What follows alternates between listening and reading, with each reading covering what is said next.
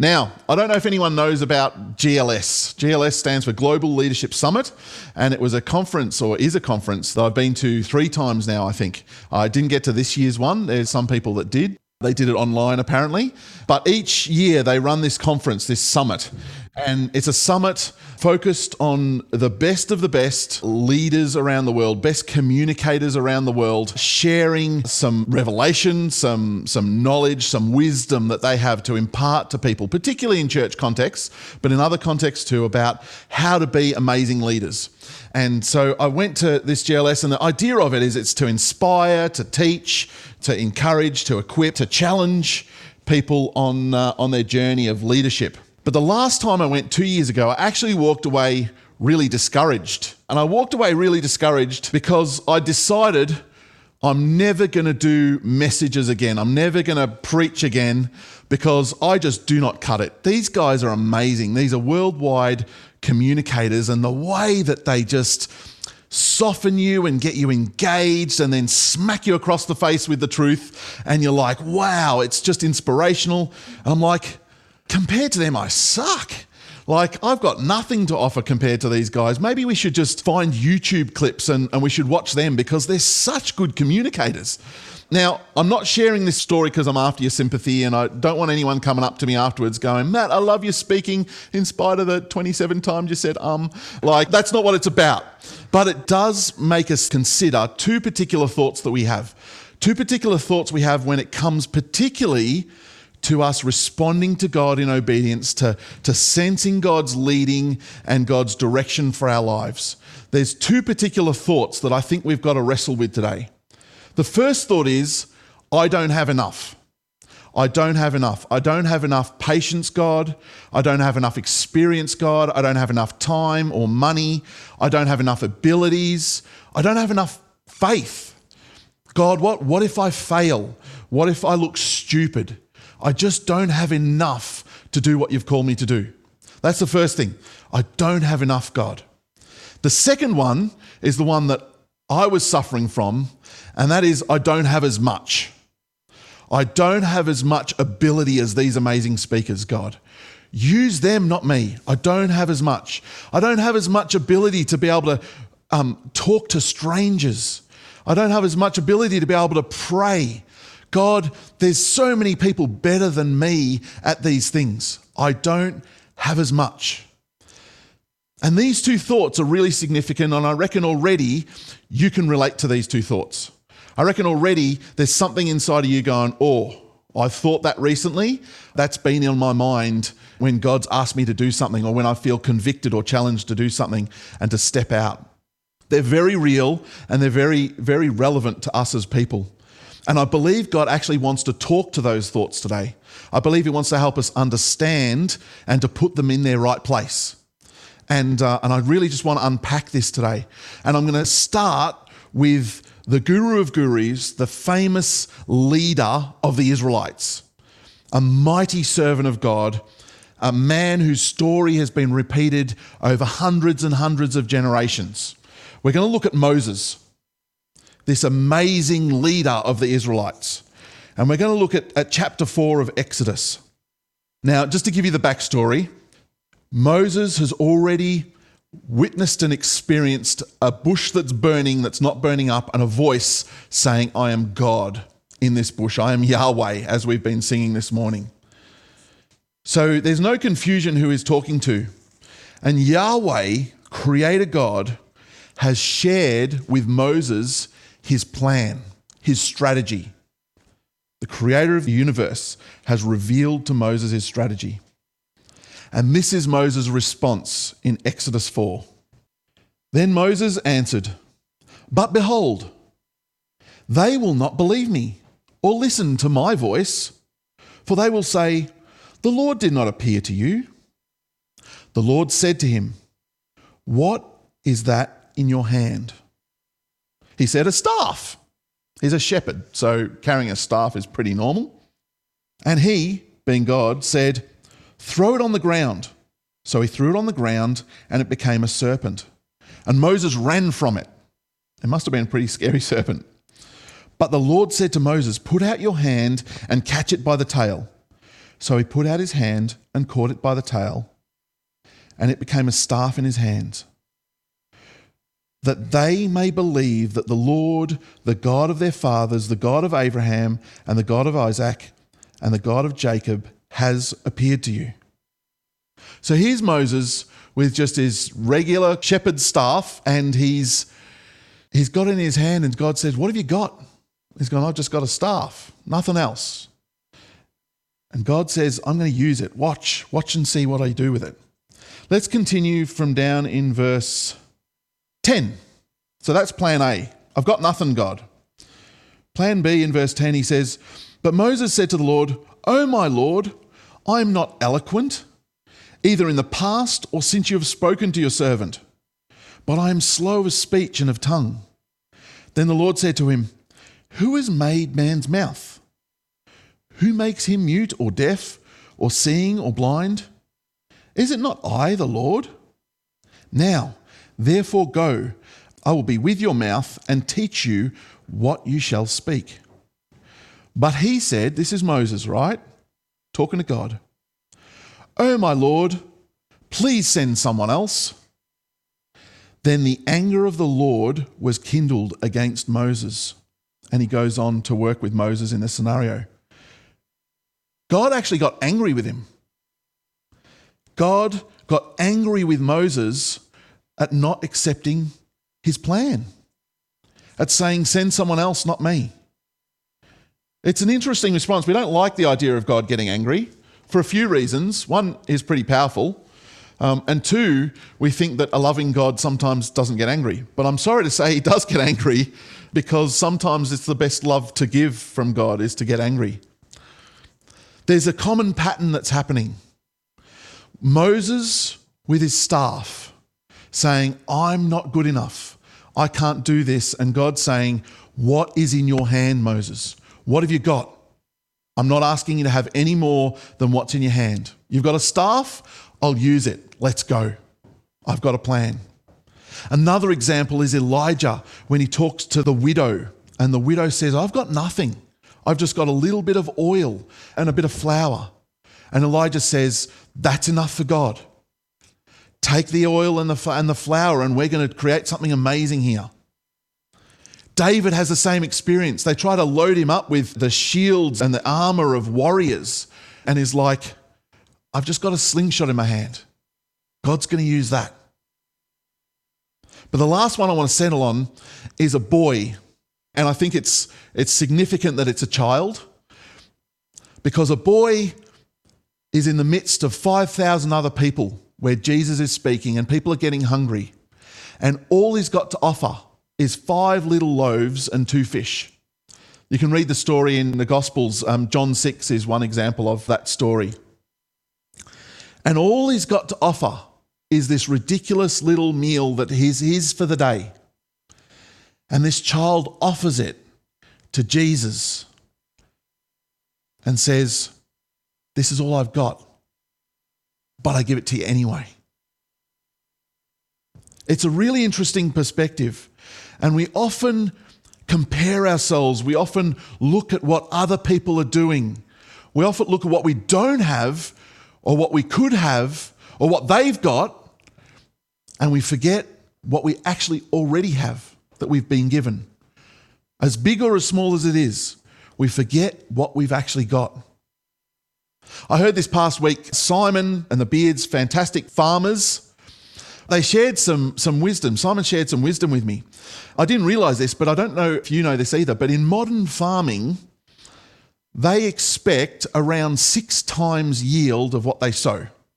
So if they sow a crop, they would expect about 6 times return on that.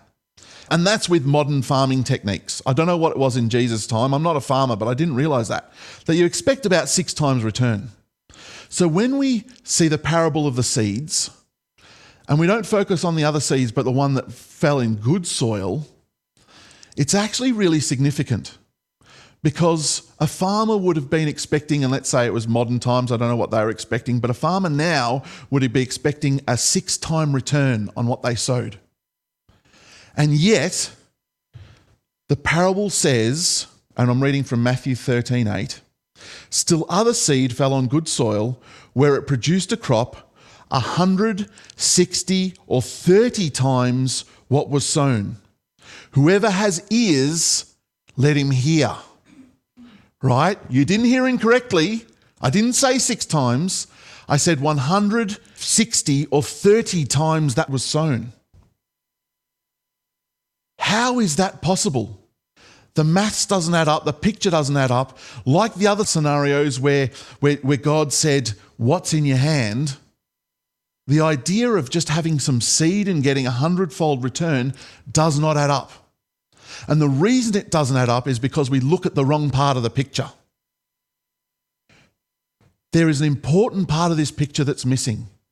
It's not about what's in my hand. I'm well aware of what's in my hand. I'm guessing you're aware of what you've got too. We often take stock take of what we're capable of what we can do well and what we can't do well. There's no confusion in that part. I've just got 5 scones and a couple of sardines, right? This is what all the boys got. Or Moses saying, I've just got an old stick that I've been using to shepherd with. The missing thing in the picture is God. And we often focus on what we've got. But I want to acknowledge and focus on the God component of the equation. Because in every single one of these scenarios, it's actually the power of God at work that does the amazing stuff, not the things that we've got in our hands. We've missed the most significant part. See, God is not calling you to do amazing things because you've got everything together and you are fully capable. He's calling you to do amazing things with Him because He has everything together and He is fully capable. It's a very different picture. He's not calling us to partner with Him because we've got our act together. He never called Moses when he had his act together. He never called David when he had his act together. This little boy didn't have enough to feed 5,000. And yet He said, what you've got's enough when you partner with God. It's actually the God component that makes it really significant and makes it substantial. I believe that right now, what is in your hand is actually enough. If God is asking you to do something right now, He's asking you or calling you to respond to something or to step out in a way or to speak to that person, He's not doing so because He thinks one day you'll have your act together. He's doing so because He believes what's in your hand is enough right now. And if He's calling you today, He's not talking about tomorrow. He's not talking about yesterday. He's talking about what you're capable of today. Because what you've got in your hand, combined with the power of an almighty God, is a combination that is very powerful and effective. What is in your hand today? Not tomorrow, not one day, not maybe. The possibility is phenomenal. The possibility is great. But we've actually got to be okay with what's in our hand. We've got to come to terms with that. We've got to surrender that and say, God, whatever's in my hands is enough. Because it's not about this, it's about what happens when I give it to you. I think we spend so much time looking at what's in our hands and thinking that we're incapable of doing anything with it. We actually convince ourselves out of stepping into things and trusting God with those things.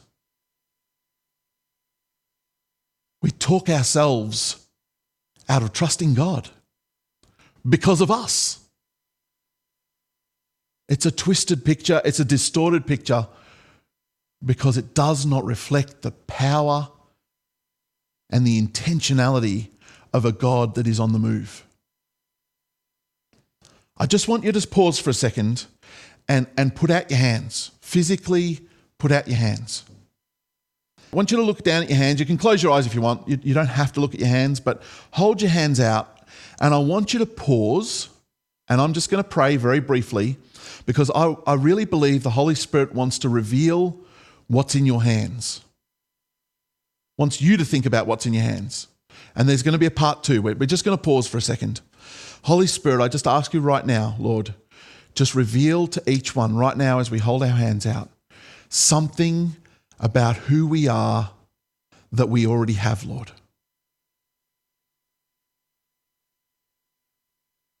Lord, I just pray that you would just reveal right now something that we already have in our hands right now.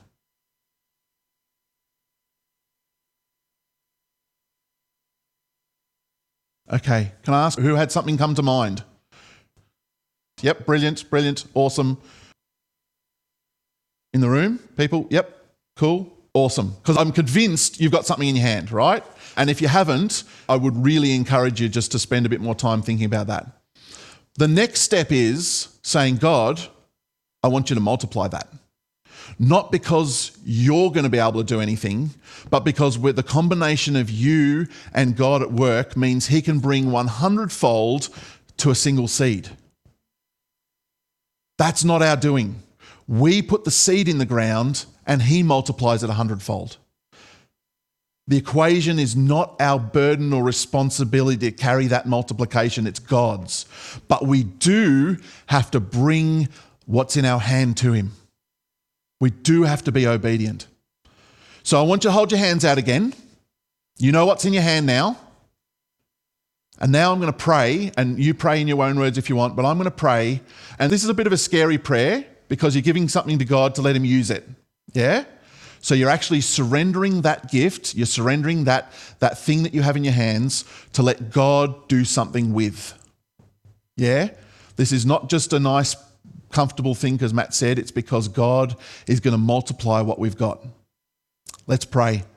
Lord God, we acknowledge what we have in our hand. Every good thing is from you, whether it's small or whether it's large, whether we think it's significant or insignificant. We acknowledge what you have given us. And Father, we surrender it to you right now. That today, that this week, the things that you have put in our hand, you will give us opportunities to sow. You'll give us opportunities to invest. You will give us opportunities to exercise. And we surrender these to you that you will multiply them for your glory and for your kingdom and for you to be worshipped, Lord. Lord, we thank you for what you've given us, and we ask you by your power, your might, and your spirit to do something with them. In Jesus' name, amen. The maths is really simple.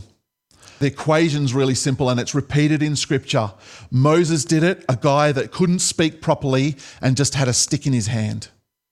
David was just a young kid that was out looking after sheep. And this boy happened to rock up when Jesus was sharing and brought his lunch with him. The opportunity is phenomenal for us, and I'm super excited as we stepped in obedience in this space to see what God wants to do. I love the picture that Darren shared from the Beards family this morning of Isaac. Like, you think about the miracle of a kid walking. Like, Isaac didn't actually do a lot to get to where he is. Like, obviously he's grown. Obviously, his parents have fed him and nurtured him. Good job, Simon and Michelle. Love your work. Good parents. Be encouraged. They've done their part. But the miracle of him walking is about life. It's so amazing to see. And the picture Darren shared, I think, is really significant for us as we come out of this COVID season where we've been like little kids that have been fed and we're just getting on our feet again. We can just get out, we connect with people, we can make a difference in people's eyes. And I love the part of the picture where all of a sudden Simon and Michelle have to start moving the delicate things from around the house because they got someone who's mobile now. Yeah? They've got to look up. They can't just look on the floor and see if there's an old, biscuit that got left there that Isaac might put in his mouth. We've all seen that. They've now got to look a little bit higher. There's things broader, wide around that they've got to keep an eye on. And this is our posture. This is where we're at. We're about to walk. We're about to step out. We're about to have an AGM next week and share and celebrate what God's doing, but also look forward about what God's going to do. And you might go, gee, he's barely on his feet. He barely can walk. But mate, You're looking at a footy player, you're looking at a runner, you're looking at a dancer. I don't know what Isaac's got ahead of him, but these first few steps are just the beginning of something phenomenal. And I believe God's got that for us as individuals and us corporately. I'm convinced that for each one, God has got things ahead, like Isaac just starting to walk. We're coming out of COVID and we're just starting to walk. We're just starting to reconnect. I got to have breakfast with some people yesterday morning in a physical cafe. We actually ate a meal together, not looking at each other over a screen. This is just the beginning. But I'm super excited by what God's going to do when we trust him with what we've got.